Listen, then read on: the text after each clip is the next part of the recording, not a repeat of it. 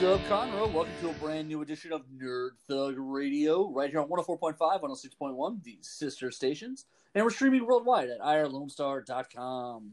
As always, you can check out facebook.com/Nerd Thug Radio. That's where all the magic's supposed to happen, but it's not magic, it's an illusion. Whoa. I think all magic is illusion.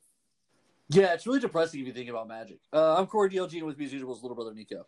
So, depressed about magic. You buy tickets, you go to a show, the guy amazes you for an hour, and then on the drive home you realize he just lied to you for an hour and you clapped and paid $80.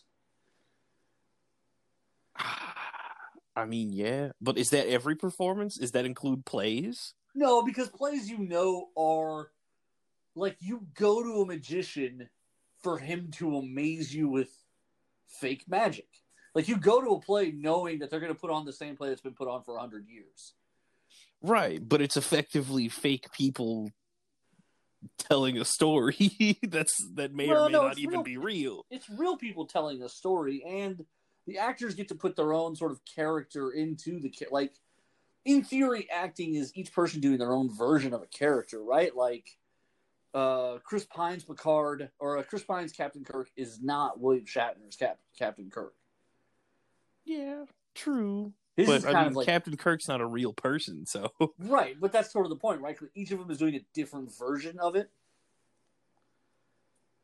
I mean, I see your point. I don't know how it's any less of a lie, though. I think one is more a performance than a lie. I think acting is a performance. And magic is not a performance? I thought that was the whole point. Because technically they're called illusionists. I mean, their actual title is Go Fool 'Em. I mean, isn't the point that we're supposed to forget that they're these actors and that they're actually these characters? I don't know. We're not actively trying to think of Chris Pine here. You're trying to make me believe that that's Captain Kirk and not Chris Pine. Oh no, I never do. I don't know. I don't feel like I do that very often. No, but I mean, I don't know actors. To me, those are the characters. Might as well be. I know they're not. And I know actors. Not that I know these people personally, but I identify the actor, and so I'm going to see their iteration of it. I really like how Chris Evans has portrayed Captain America, but I'm under no illusion that that is Captain America. Another actor would do him differently. Right. I don't know. I just feel like a magic show is more particular. I mean, it's more direct lying. Yeah, because he's now I'm gonna make a tiger disappear, and you're no, you're not. I won't be able to see the tiger, but it won't really be gone. It'll be somewhere. That's what the laws of physics told me. Right. Unless you really are magic. Exact same place it already is. I just won't be able to see that place anymore because of a mirror or something. Yeah, that's why I never understood the whole magicians on TV kind of deal. What do you mean? Why? Because of production, they just put the cameras anywhere. Right. Yeah. And even in a continuous shot, things can be edited and changed, and you would just never know. And now that there's deepfakes, forget it, right?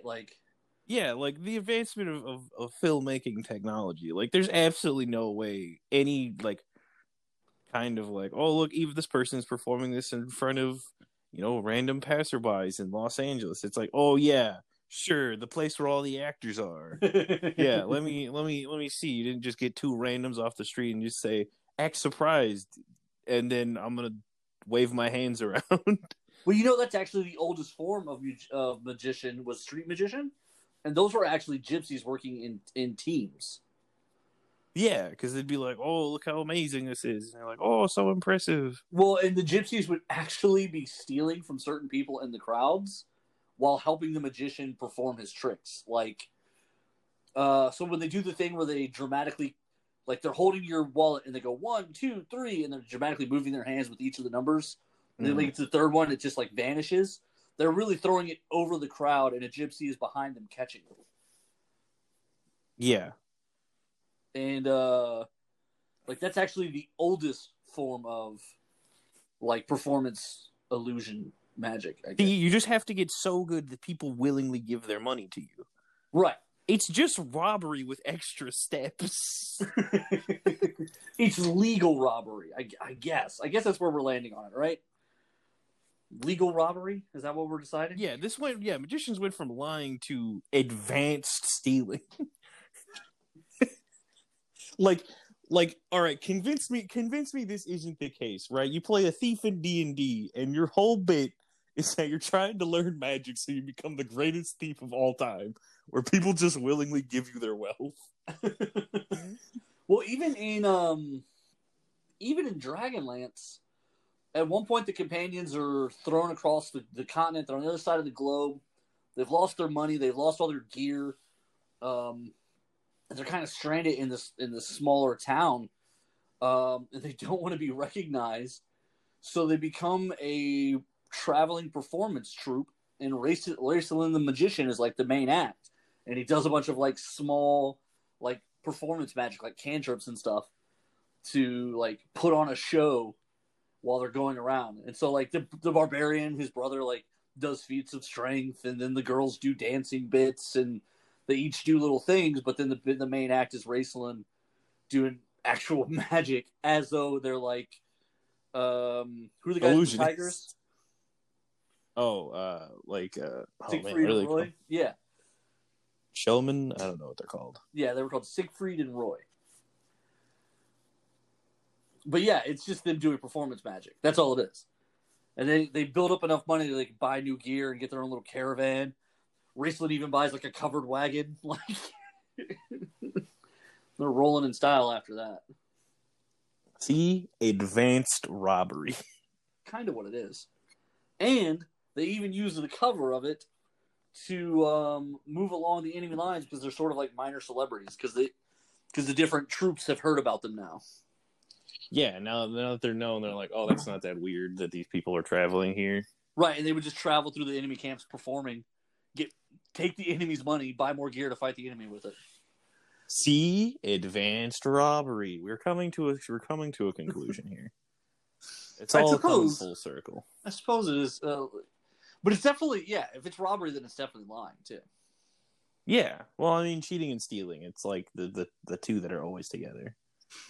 Because then they're like, well, did you take it? And then you say no because you're lying. Although my favorite, like, cool little storytelling bits, I think, come from magicians. Like, I loved in The Prestige with Christian Bale and Hugh Jackman, when early on in the movie, have you ever seen that movie? No, of course I haven't. Very early on, they're all working for this other stage magician. I don't remember who that one was. And Michael Caine is like the mentor, like showing them all how to be magicians, but he's running that show. He's creating tricks that the magician does on stage. So he's like building tools and stuff like that. And Christian Bale and Hugh Jackman are apprentices. Like, their job is to sit in the stands and get picked to go up and do stuff and things like that.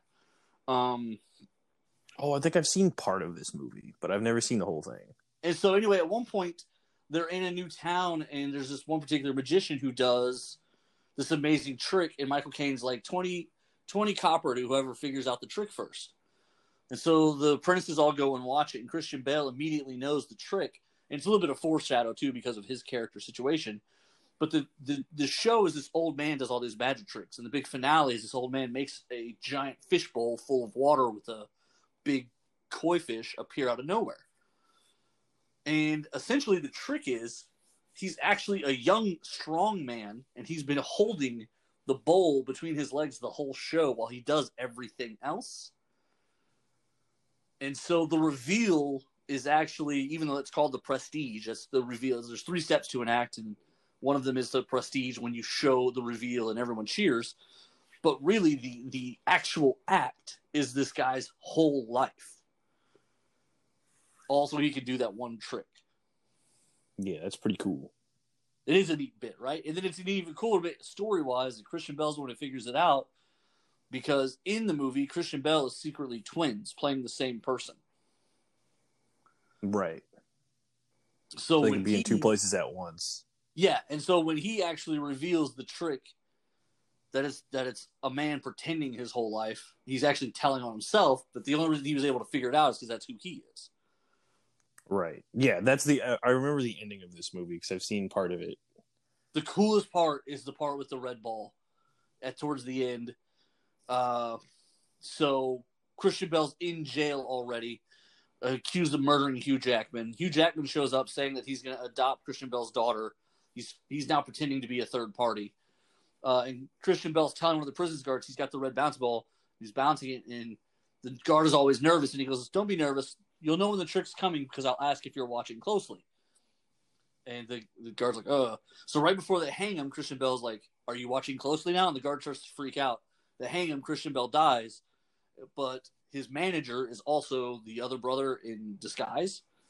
And so the other brother takes the red ball and is bouncing it and kind of winks at the guard, and the guard like freaks out. Yeah. It's a good little bit. Pretty good bit. Also, there's a weird Tesla reference in there. You know, Tesla. Well, it's a weird thing because Hugh Jackman goes off in search of real magic because he doesn't know how Christian Bale is doing the transporting box trick, and so he goes in search of quote unquote real magic, and he winds up hooking up with Tesla. Like, it's a weird thing. Yeah. Oddity I love oddity. Oddity upon oddity. I do love the fact that like every like fictional version of Tesla has him as like an even more super scientist. Like, yeah, Tesla was working on some amazing things. It's like, yeah, but actually he was building a rocket ship to another dimension. He actually was our defender of our realm from other dimensions' attacks.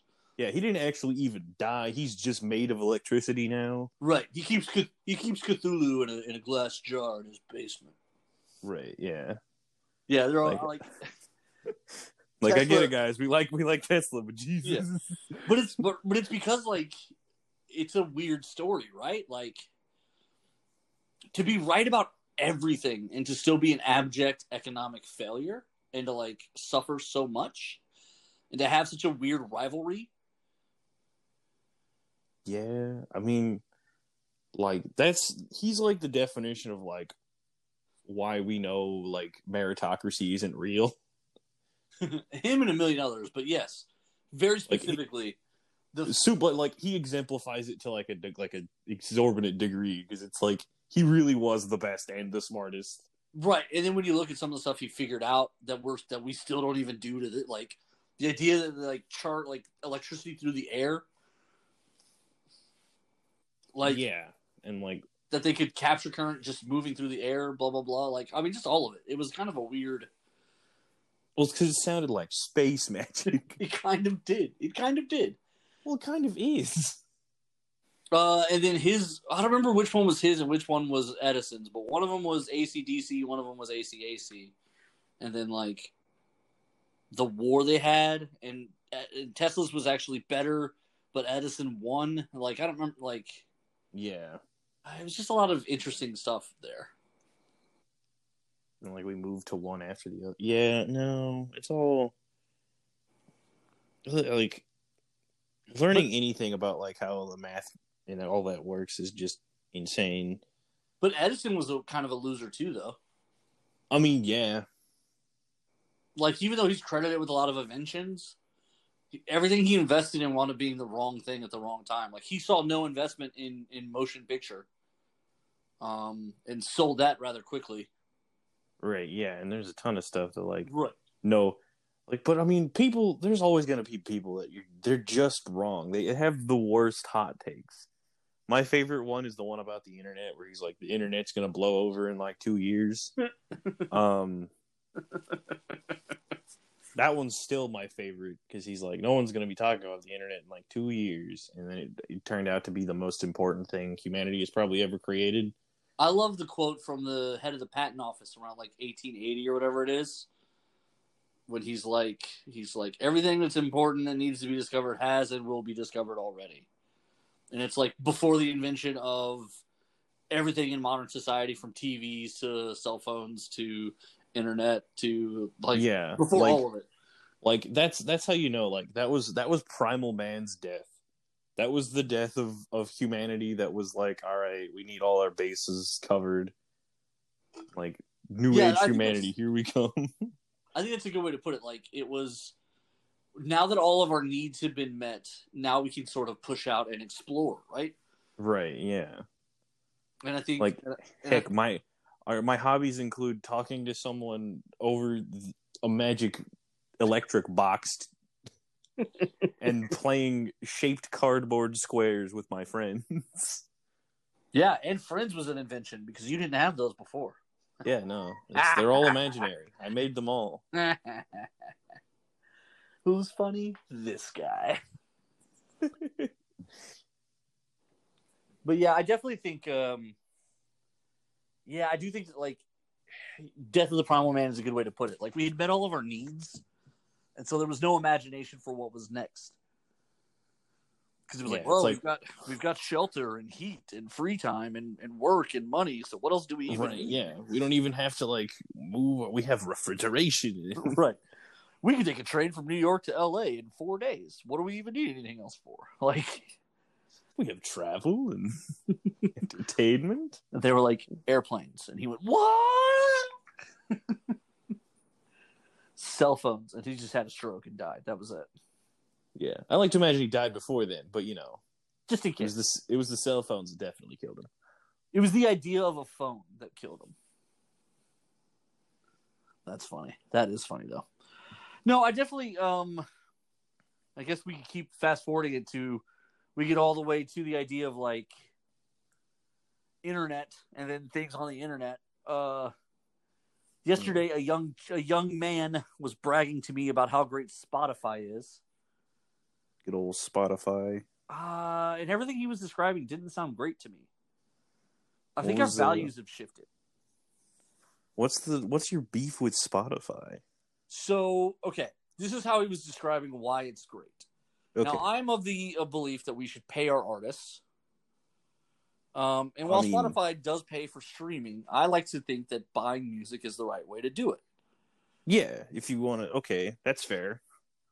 So for me, like, I think it's cool to buy music from iTunes. I buy singles and albums off of iTunes. Mm-hmm. And he was like, I subscribe to Spotify, so I don't have to do that.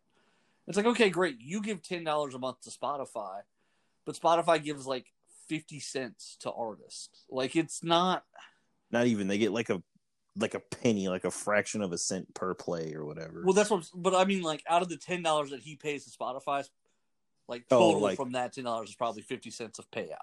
Right. Yeah. Yeah. And so, like, to me, I was like, you're not really contributing to the artist as much. I was like, plus, if you're somewhere without internet or your phone's on airplane mode, like, you don't own the music. You're kind of SOL. And he was like, I download songs from Spotify. And I was like, that's even more obnoxious. Yeah. That's my beef. If you're going to download, then buy it. Because you're already paying for the music. You're just not paying the artists. Like, who is Spotify that we need to pay them to listen to this other person's music?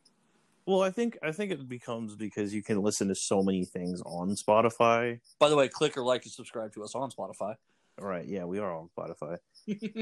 So we're not getting any money for our streams. Like, what's up with that?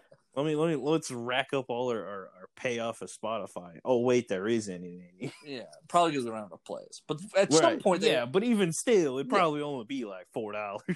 We want our 2 pennies. Yeah, we want our 4 cents. Posted. I just honestly, you're paying to listen to somebody. Why not pay the artists? Because they can listen to everyone. What if I only like one song off this album, and then they will buy the single? That's the other thing, because iTunes sells all the songs. Very rarely is there a song on an album you can't buy. Right, but how much is a song on iTunes? Like $1? Yeah. Okay, but what if? But people have 400 songs on their Spotify. Are they going to spend $400? Yeah, but that 400 songs is over time. Like, they didn't download all 400 songs at once. Yeah, but, if you want to... Okay, so the example would be like, okay, build your music library. Of the songs that you know right now, you probably know at least 100 songs. Yeah, if I was starting from zero, I probably wouldn't spend $100 today. But I might spend $3 or $4 here, $3 or $4 there. you don't have to do it all at once, but the idea that if you're paying $10 a month, that's 10 songs you could have downloaded that you chose not to. Yeah, but like people like mood shift all the time. Like, well, Sure. I don't want to listen to the Mountain Goats every single day, although I do. Like, but Call your therapist. Call your therapist. I just want to cry about it. Okay. My favorite Tom Holland interview. He's talking about how he cries all the time. Tom Holland, he's Spider-Man? like, yeah, he's talking about how he's like, how often do you cry? He's like, I cry a lot. I cry like 4 times a week. And he's like, no, not 4 times a week. I do cry a lot though, like every day. No, like he's contemplating how much he cries. He doesn't want to hammer down a number. He's like, well, this doesn't sound right. Yeah, he's like, no, I don't cry that much. That's kind of funny. No, I just don't think the Spotify model, like, it's probably a good business model for them, but only because it rips off the people they actually make their money from. Because all they are, like, is a music delivery vehicle. No, and that's definitely true. I just think that for like a younger generation whose interests are all over the place, like it's different for you because you started buying songs a long time ago and like you already have a library. It's the same thing with like the same thing with like vinyl collecting or like any kind of collecting. Perhaps, because you're like people who have a stamp collection are like, here's all my 6 stamps, and like they built it up over 20 years and their collections are massive. I feel like I'm being kicked in the shin right now. Did you just compare me to stamp collectors? Yeah, stamp collectors. Well, it's applicable. No, it's an applicable starting thing. a fight with me? Okay, look, comic book collector. You want to do that one? Were you around when Incredible Hulk number whatever 28? No. Oh no, 181, sir. 181. When Wolverine made his first appearance. How did I know that's what you were looking for? Just because I'm dumb. Brothers, that's how. No, I honestly, I just were you around when that? I get what you're saying, that like because I'm already in the collector, because I already buy music makes more sense to me. It's just for a generation that's so focused on like trying to do the right thing, which I think is great. I think probably one of the coolest things about your generation is you guys are looking for the most equitable solution to all problems. Now, it also makes you guys incredibly obnoxious sometimes because you act like compromising is the sin of humanity. But it also is refreshing when you guys are like... Compromise doesn't exist in our vocabulary. I know. You guys are going to have to learn that one. But I do love it when you guys like... Y'all have created the concept of green investing. You guys have created the concepts like of equitable solutions to problems, not just solving problems. So like I love these things and these ideas that you guys actually work really hard to create. But to me, this is one of those big dumb ones that you guys for somehow have never once complained about, because it's y'all love technology so much that y'all haven't even really I think it's hard to imagine that musicians are the victims, but when you look at like low level musicians, like people that I know, but like a lot of times their songs, a lot of times even their songs may not even be on Spotify. I know that there's a lot of songs that I listen to that aren't on Spotify. Well, there's a whole fund that like radio stations and Spotify and streaming services pay into, where they have unidentified artists. Like they say they don't know who the artists are, and it's the fund's job to find them and give them their checks. But then there's guys like, okay, you know that I personally know Jeff Canada, local Texas country music act here. He's making his way. His album's it's a slow burning. He's an indie guy, but I think this is going to be one of those things that he's in the middle of moving up, it looks like, career-wise. His Spotify plays, he posted a thing on Facebook, I think last month, where it was something along the lines of he had like 50,000 Spotify plays. Okay, well, I don't think he even got a check for that. Yeah. And part of that is because of volume, but the reality is if somebody listens to your album 50,000 times, that should be worth a couple bucks. Yeah. I'm not saying that it's not a bad deal. It's just that I feel like music is so important to some of these people. I think it's one of the things they're not willing to make equitable yet. Well, it's so important, but also they're like, but I don't want to. They don't have the, they don't want to shell out the money for it. Like me personally, what I would like to do, but like I'm a hypocrite because I don't even do this. Is I like to buy the things Like if I'm using something, I'm gonna buy it. Well, and that's because though you and I have had a different experience, right? Because we create content and we meet content creators a lot. Although not in the last 2 years, but before that, we'd be at conventions and you look somebody in the eye as they tell you their story. You kind of feel a little more, okay, well, yeah, I want to buy this. I'm invested. Show me. I made this, and you're like, cool. Here's Right. some money. Here's some money for your effort and time. But the vast majority, also, a lot of people, the idea of musicians, they're already wealthy. Right. Yeah, I was going to say, like, outside of, like, indie artists, a lot of people still have, like, absolute seething hatred of, like, the ultra wealthy and celebrity artists are and musicians fall into that category because they make millions of dollars, and most of the time it's spent. Most money they make is performing, so it's not even like concerts. That has become their big moneymaker now is tour, because studios have changed, labels have changed how they sign people for the rights to the music, and so now. A lot of times it's the T-shirt sales and it's the beer and it's the tickets themselves that they make the money on now. And they have to pay a licensing fee to even play their own music, which is crazy. That I think is insane. I would never. I think that's sort of the reason I've always kind of enjoyed my indie status. And even as things change over time, I hope to maintain a certain interest of control over what I create and content-wise, just because... Listen, there's other shows that sign different deals, and not all of them wind up coming out on the other side strong. Like Joe Rogan had the leverage to where he is his brand. But I promise you, there's some shows that are signed to some contracts where, the original people can lose control of their shows. Well, I mean, even Joe Rogan had some episodes that just weren't on Spotify. Right, and that part, okay, I don't have a problem with that part. If Spotify doesn't want to air those, that's fine, because Joe Rogan, I think, still has the right to do whatever he wants with his content, post whatever, or, like, he can put it on his Facebook page, or, like, there are other avenues for him. I don't have a problem with that if there's episodes Spotify doesn't want. I mean, they're the ones paying him $1 bajillion, like... Right. If they want to put a couple of rotten vegetables back, that's fine. But to me, it's more about the control of the actual... content generating machine, right? Which I guess is the person we're talking about. Maybe that's a weird way to refer to people. I guess we're all truly machines. I'm a we're all just weird brain jellies controlling a body via electricity. Calm down, Tesla. I know, right? All right, I'm gonna jump out to a break. When we come back, we got more Nerd Thug Radio coming your way.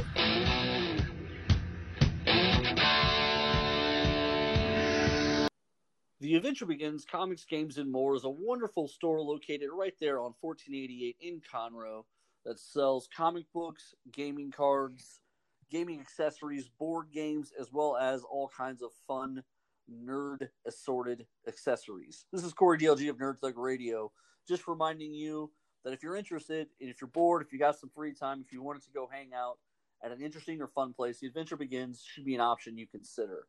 Everything from D&D Adventurers League to miniature painting, to even competitive card play and even competitive gaming events.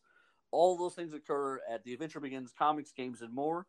Interested parties should absolutely check out the Facebook page for more information.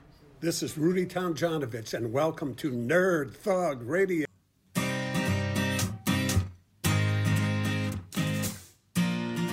What's up, Conroe? Welcome back to a brand new edition of Nerd Thug Radio, right here on 104.5, 106.1, the sister stations. Streaming worldwide at irlonestar.com. And as always, check out the Facebook page, facebook.com/Nerd Thug Radio. This is Corey DLG coming back from the commercial break with little brother Nico. Hello. Wow, you really blew that intro. Okay. Powering through the level of unprofessionalism I have to deal with on a daily basis. I am not unprofessional. I am flabbergasted and offended. Write both of those words down and email me the definitions. All right, I'll figure that out later. Hanging out here on this Monday. Before we get into it any further, why don't you tell our friends about The Adventure Begins Comics, Games, and More? The Adventure Begins Comics, Games, and More is open and at full operating hours. You are going to need a mask if you want to come inside, and they do have delivery and curbside options available if you're still a little bit safe, even though we are now opening up 100%. And the traffic certainly has disagreed with me at every turn. Maybe we should just go back, guys. Just go back home. The roads are too full of people now. You forgot what traffic is like. It was awful. Driving today was terrible. Anyways, something that's not terrible, the events that we have coming up. Wayo. Well done. Nice segue. 2 points.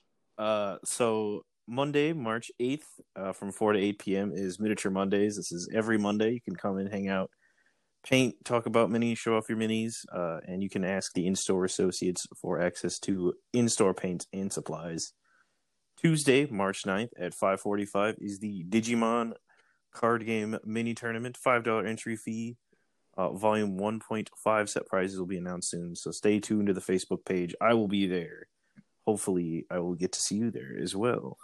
Ooh. Saturday, March 13th at 2 p.m. is Pokemon A Casual Meetup. And the same day, 13th, Saturday at 6 p.m. is Hammer Time. Warhammer and Tabletop Warhammer is back. Has been back for a while, but it is up and running, and you can head on down to the Adventure Begins, Comics, Games, and More. Get your nerd on, all kinds of great products, fantastic store, wonderful staff, awesome products. Adventure Begins, Comics, Games, and More, right there off of 1488. Yeah, that's right. It's very clean, family friendly. It's well lit. It's a nice place to get into and just have a good time. It's not like your mom's basement. This is clearly a fun place to be. Yeah, they've got my books. They hold them. I get a discount. You should be taking advantage of the same. They've got a loyalty points program that's awesome. The Adventure Begins, Comics, Games, and More. One of the few places on God's green earth where you can buy my comic books right there off the shelf. Oh, true. Yeah. Very fancy. I've got a Kickstarter going on this week. We are in the final week of it. We're about $1,000 away. I'm pretty confident we're going to make. We had a little bit of a slow start, but the number is a fairly makeable number. I think we'll get into it no problem. We're debuting the second issue of DMA. This is an action-packed street fight issue. It's the 5 superpowered marshals against one of the telekinetic metas who murdered a bunch of superheroes in the first issue. Fantastic. Yeah, it's fun, man. I'm excited. I mean, it's a little stressful. Kickstarters are kind of a pain in the butt, but I'm starting to. There's not a more mainstream, indie-friendly way to kind of kick in the door. Right. I mean, it's either that or Indiegogo. And that's literally it. Those are your only options. Right. But I mean, just as there's a bit of legitimacy that comes from doing a Kickstarter versus Kickstarter was the first one. Everyone knows. Well, even Indiegogo, you could. But what I mean specifically is when I was first coming in, I was trying to do it completely on my own. Where I called about 40 stores and 2 stores took me up on it. When I did the first issue's Kickstarter, 3 different stores just seeing it on Kickstarter participated. So there's just kind of a different level of, I guess it just feels a little more genuine on Kickstarter. Mm-hmm. That's sort of the struggle of the independent, though. I want to get into stores. I don't necessarily know that I want to go through Diamond. I don't know that I like their 2 things. I don't know that I like their distribution model. We also just don't like Diamond because they're the worst. Well, that too. But even if I was considering using them, their distribution model is something I don't really love. They ship to the stores and then they pay the publishers about a month after the stores get the books. But the way that spread is, I have to pay to print probably 2 months before they get into the store, and then I get paid 2 months after they get into the store.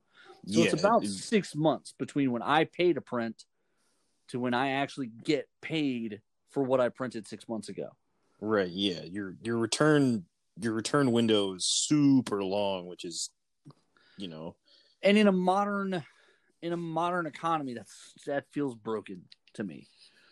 6 months is a long time. Diamond is also the people that said when the pandemic hit, you guys got it. You're on your own. And just dipped on the entire industry. They closed all of their distribution facilities all at once. They closed them all down, which I think by law, I think they were ordered to, but they were on the accepted list because they're a shipping warehouse, and the shipping industry was trying to stay open during the pandemic. Right. But they just said, "No, we're good." Yeah, they said to protect their employees, they're just going to close, which on one side is a good business move. On the other is a problem because they were essentially the exclusive dealer of American comic books. So they basically pushed pause on an entire industry for about 70, 90 days, something like that. Right. Which is, I can count on one hand how many times monopolies have been good for industries. Well, and really one of the very few things that broke it was DC moving on. Yeah, they said, okay, that was cool. Nice Right. temper tantrum. We're going to go figure something out. Yeah, if you don't want to ship our books, we'll find someone else who will. And they went to 2 or 3 of the biggest retailers to see if they could handle it. And I think it wound up that Mile High Comics in New York was able to handle it. And so they have now a distribution company spun out of Mile High that is handling the national distribution of DC Comics, which I mean, here's the difference. In the last few weeks, due to weather and other issues, DC has been consistently delivered to the stores here in Houston, at least, while Diamond has been unable to deliver for like 2 of the last 3 weeks. So they got all of their books in, like 3 weeks worth of books all at once in from Diamond. So they had to crush their staff to get them all gone through and put in the baskets and put on the shelf and all that. But meanwhile, if you were getting DC every week, it was the same regular schedule.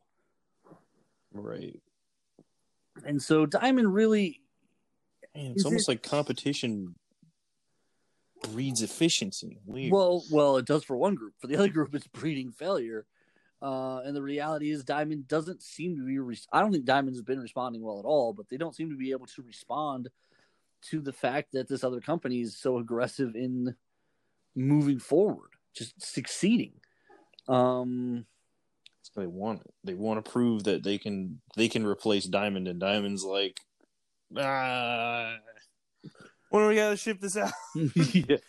yeah. One company's proving that you don't need Diamond, and Diamond is over there in the corner trying to prove that they don't need Diamond. It feels like they're not doing themselves any favor. That's for sure. Yeah, Diamond really out here like, oh, I'll get to it. It's like, you said that 2 weeks ago, dude.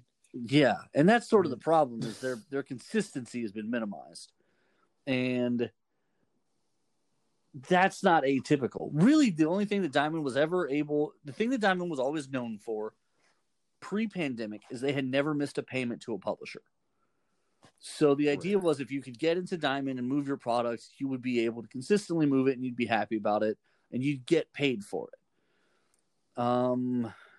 That's the bare minimum. It is, but in this particular industry, there's been a lot of people who hadn't done even that. As embarrassing as that is to say out loud. What that resulted in, though, was everyone accepting so little because, well, they've never missed a payment, and that's really what as long as they pay on time, we can put up with a lot of other crap, is basically how it boiled down. Man. And over time, it became okay for them to give subpar service because they were the only game in town. Now that there's another game in town that's outperforming them in a lot of metrics in a lot of ways, they're unable to respond because they've built their entire company as it's presently constructed on just being the only game in town. Right. You only have to be literally doing the bare minimum if you're the only one there. Yeah. In business, you always have to be the best. You're always striving to be the best in your industry. But if you're the only one in your industry, you're not striving for anything then. Yeah. You can do the bare minimum because you have a stranglehold. Right. Everyone has to be careful how hard they, complain to you or how hard, or every issue as you resolve it, you don't necessarily have to resolve it all that fairly because there's nowhere else for these people to go. Yeah, if you want to be like they're, and a lot of times that's what happened to I feel like these indie books were like, hey, can I get this published in Diamond? And then Diamond's like, why would you come to me? This is garbage. And they have to take it on their own. Yeah, so Diamond ultimately has a say over who they carry Now, allegedly, they say they'll carry anything that they think is commercially, viable. Then they're not trying to pick winners or losers. They're just trying not to pick losers. Yeah. I've seen the rejection letters though, where they say like the art doesn't seem to be commercially appealing, things like that. That's going to be subjective. Now, granted, if Diamond rejects it, I'm sure they know. I'm sure they've got some internal, where they're like, this thing isn't even going to sell 800 copies, kind of a thing, and that might be the case, or they could just be wrong. Like, you never know. Well, books that are may have been denied by Diamond, Kickstarter, and then they make tons of money. Right. No, and that does happen. So I definitely think Diamond's in a weird spot now because of Kickstarter, because of this the other distribution company. I believe it's called Lunar. They're kind of being shown to not be maybe the successful gatekeeper everyone thought they were. Maybe there's a little bit of all of a sudden Diamond isn't the. Well, I think the pandemic showed that Diamond is ineffable. Well, it definitely showed that they can't be the be all end all. Like, there has to be other ways to do this. Right. This flimsy, I've barely been. They're basically the C grade student, but the only student. Yeah, exactly. Like, they're getting 70s on every single assignment, but they're the only person in your class, so it's not like you can kick them out. And it's unfortunate, but it's kind of, what are they supposed to do at that point? Right. And that's sort of the frustrating thing about it, is there's not a lot of other good options still. A couple of publishers have moved on just completely. I think, there's one publishing company right now that just does, I think it's Scout Comics, where they only release completed miniseries and graphic novels, and they release them all at once, like at the same time. So what you get when you're the store is you get a completed 4-issue miniseries, and then a couple copies of the trade. And customers are able to pick which one, how they want to do it. Do they want to buy the box set of all 4 issues, or do they want to buy the trade? I don't know that that's 100% the way to go. No, that seems really weird to have both. Like, I can see, like, oh, you want the individual issues and then, like, the complete, I understand that, but, like, who's honestly going to look at a miniseries and be like, yeah, I'm going to buy this 4 separate times instead of just take the trade? Like, I guess if you're really into individual issues, I guess. Yeah, I think that's a buyer preference thing, and I'm with you on that. I don't know that changes. The business model really works. Yeah, I don't know that that's enough of a difference. To me, it makes sense if it was like, this book releases quarterly. We give you one of each, or like the first one, second one, so on and so forth, and then like the last one comes with the trade. Like, that would make more sense. Yeah. No. Yeah. I kind of. Yeah. But then you have to ship 4 times. I think the whole point is like, oh, but you only have to pay shipping once. I do think that's part of it. But, I mean, in the box set is 4 separate issues. I don't know. I think they're trying something different, and I don't know that it might not be the best idea. I honestly different, not always good. Right, but they're at least trying something different. And that's sort of the issue, is somebody's got to, because it could also be like timed release, because I've heard of like stores that don't have this and sell until whatever date. Oh, so no, because the way they're doing it is the individual issues are in a box together. Oh yeah, that's dumb. So when you go to the shop, your choice is to buy the little box set with all 4 issues, or buy the trade. Exactly the same thing except less packaging. Yeah, and what they're trying to do is, like, some readers have different preferences. So and I would get that part. I get it, but not really, because at that point, like, if I'm gonna read a comic book, and my options are 4 individuals that I buy as one package or one book, it doesn't really make a lot of sense to buy the individual box unless it comes with like more stuff, like artwork or like covers that I care about. Yeah, and I'm not sure what's in the trade. That's a fair point because I don't know what comes with the trades. Yeah, like if the trade's like, oh, you can buy the trade that's just the books, or you can buy like the individual copies as a box set and it comes with like artwork and other stuff, then that would make more sense. But then, which would you just get the bare bones individual issues, or would you get the trade? Well, at that point, you get the one that comes with more stuff. It sounds like the book or like the individual books have more stuff because you probably got 4 different covers. You probably have. Yeah, I mean, yeah, you're probably right about that for sure. Each one of them maybe has like a different info page because it's a monthly book. I'm not sure. But they operate completely outside of Diamond. And then Bad Idea Comics is kind of debuting this year. This is their rollout year, and they are the same thing. They operate outside of Diamond. I'm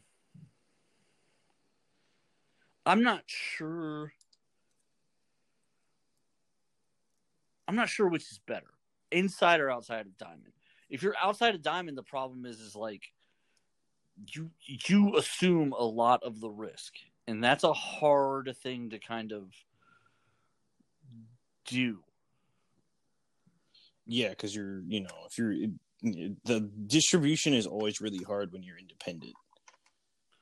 It genuinely is. So, like for this issue, for this particular Kickstarter, so it's the second issue of the Department of Metahuman Affairs. Well, I did the first issue October-ish, and in that there were 2 different Kickstarter tiers that I chose. One of which was the first 3 issues, physical or digital copy, but all 3 of the first 3 issues. So anybody who bought that one is currently entitled to the second issue for free. So I don't need those people to do anything. I would like for those people to share and post and help me reach my goal, but they are already getting their copy. And it's something I wanted to do specifically in the beginning because I'm trying to build up credibility and build up trust so that when I do a Kickstarter, people can go, okay, well, every time I do one with this guy, I get my stuff in a timely fashion, and he's a hardworking cat.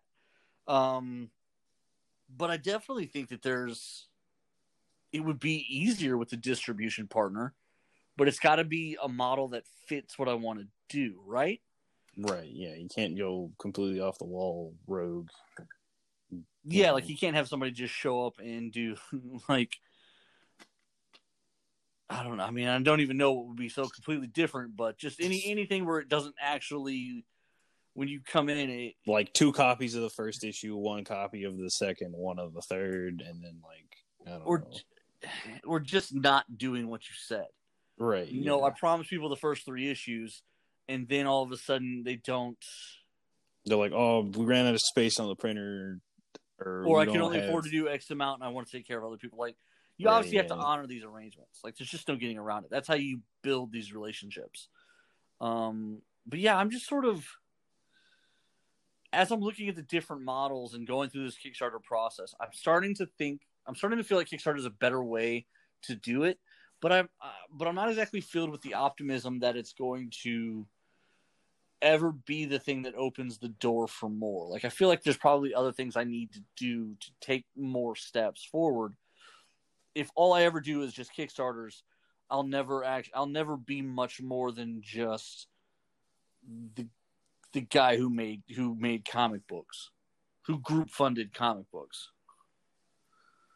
Yeah. And I think that's sort of the unique, frustrating part. That's at least what I think.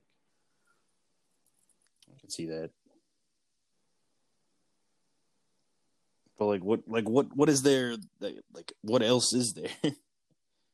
That's the problem. If you're not doing Kickstarter, you're basically cold calling everyone on the planet. And one thing that's been helpful about Kickstarter is between the first one, I think it was about 30 to 40%. This one, it's been about 20 to 30% who have found the project so far just found it organically on Kickstarter.com. And there's sort of that element of built-in credibility because it's on Kickstarter. Right, yeah. Post, especially after the first one, you know. Yeah, funded, the first one people got their books. And then everybody got their books in timely fashion. All of that, like that kind of, that made me pretty happy. Right, because it's not like a, hey guys, here's my 9th Kickstarter. I haven't gotten the first one out yet, but I'll get there eventually. Well, and I definitely, when I launched this one of the very first things I got was a message from somebody who said they never got the email of the first PDF, and that was what they bought with the first Kickstarter. And so, of course, you want to take care of somebody like that. So I automatically went ahead and sent them the PDF for the first one and just said, hey, man, I appreciate your support. Like, here you go. And it wasn't any, there's no harm or foul there. Like, if it did happen, if for whatever reason he didn't get it, of course you want to make that up to him because you want him to enjoy it and come back for the next one. Right. But yeah, there's just little stuff like that. Crowdfunding. Where would we be without you? On a beach sipping Mai Tais. No, I mean I don't know. It's tough to judge. I don't know that. The problem is there's not. I don't probably think there's probably not a genuine better way to get this finished. You know what I mean? Right. Comic books is such an interesting field, but I just don't understand it. That's a good way to put it. I just don't get it, man.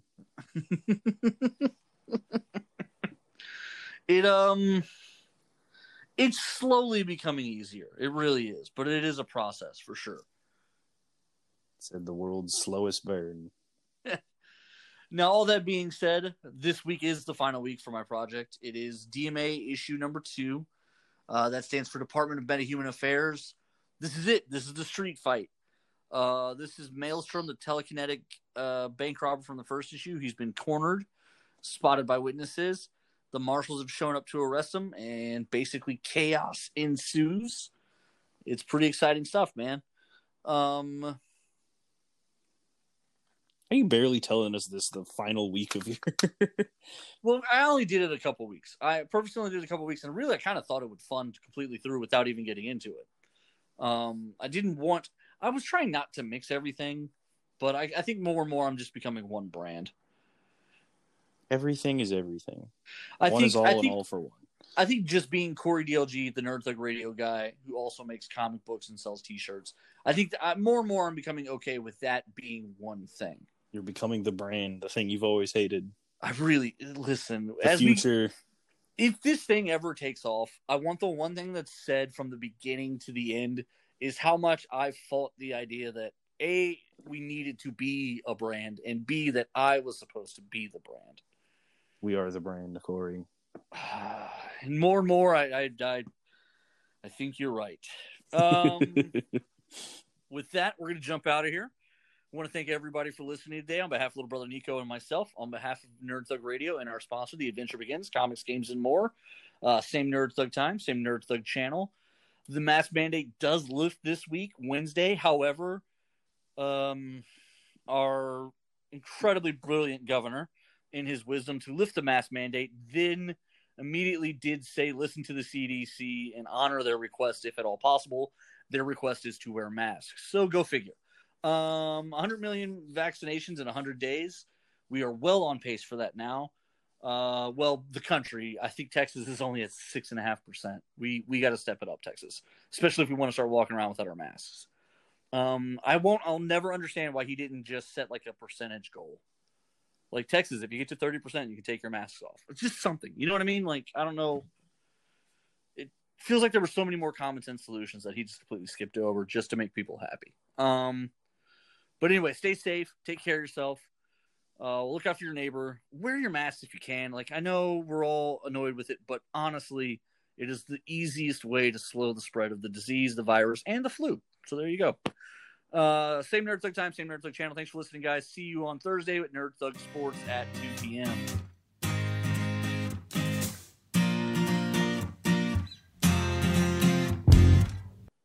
The Adventure Begins, comics, games, and more is a wonderful store located right there on 1488 in Conroe that sells comic books, gaming cards, gaming accessories, board games, as well as all kinds of fun nerd assorted accessories. This is Corey DLG of Nerd Thug Radio, just reminding you that if you're interested, if you're bored, if you got some free time, if you wanted to go hang out at an interesting or fun place, The Adventure Begins should be an option you consider. Everything from D&D Adventurers League to miniature painting, to even competitive card play and even competitive gaming events. All those things occur at The Adventure Begins Comics, Games, and more. Interested parties should absolutely check out the Facebook page for more information. Hi, this is Kevin Smith, former Dallas Cowboy, Texas A&M Aggie as well, and I want to say what's up to Nerd Thug Radio.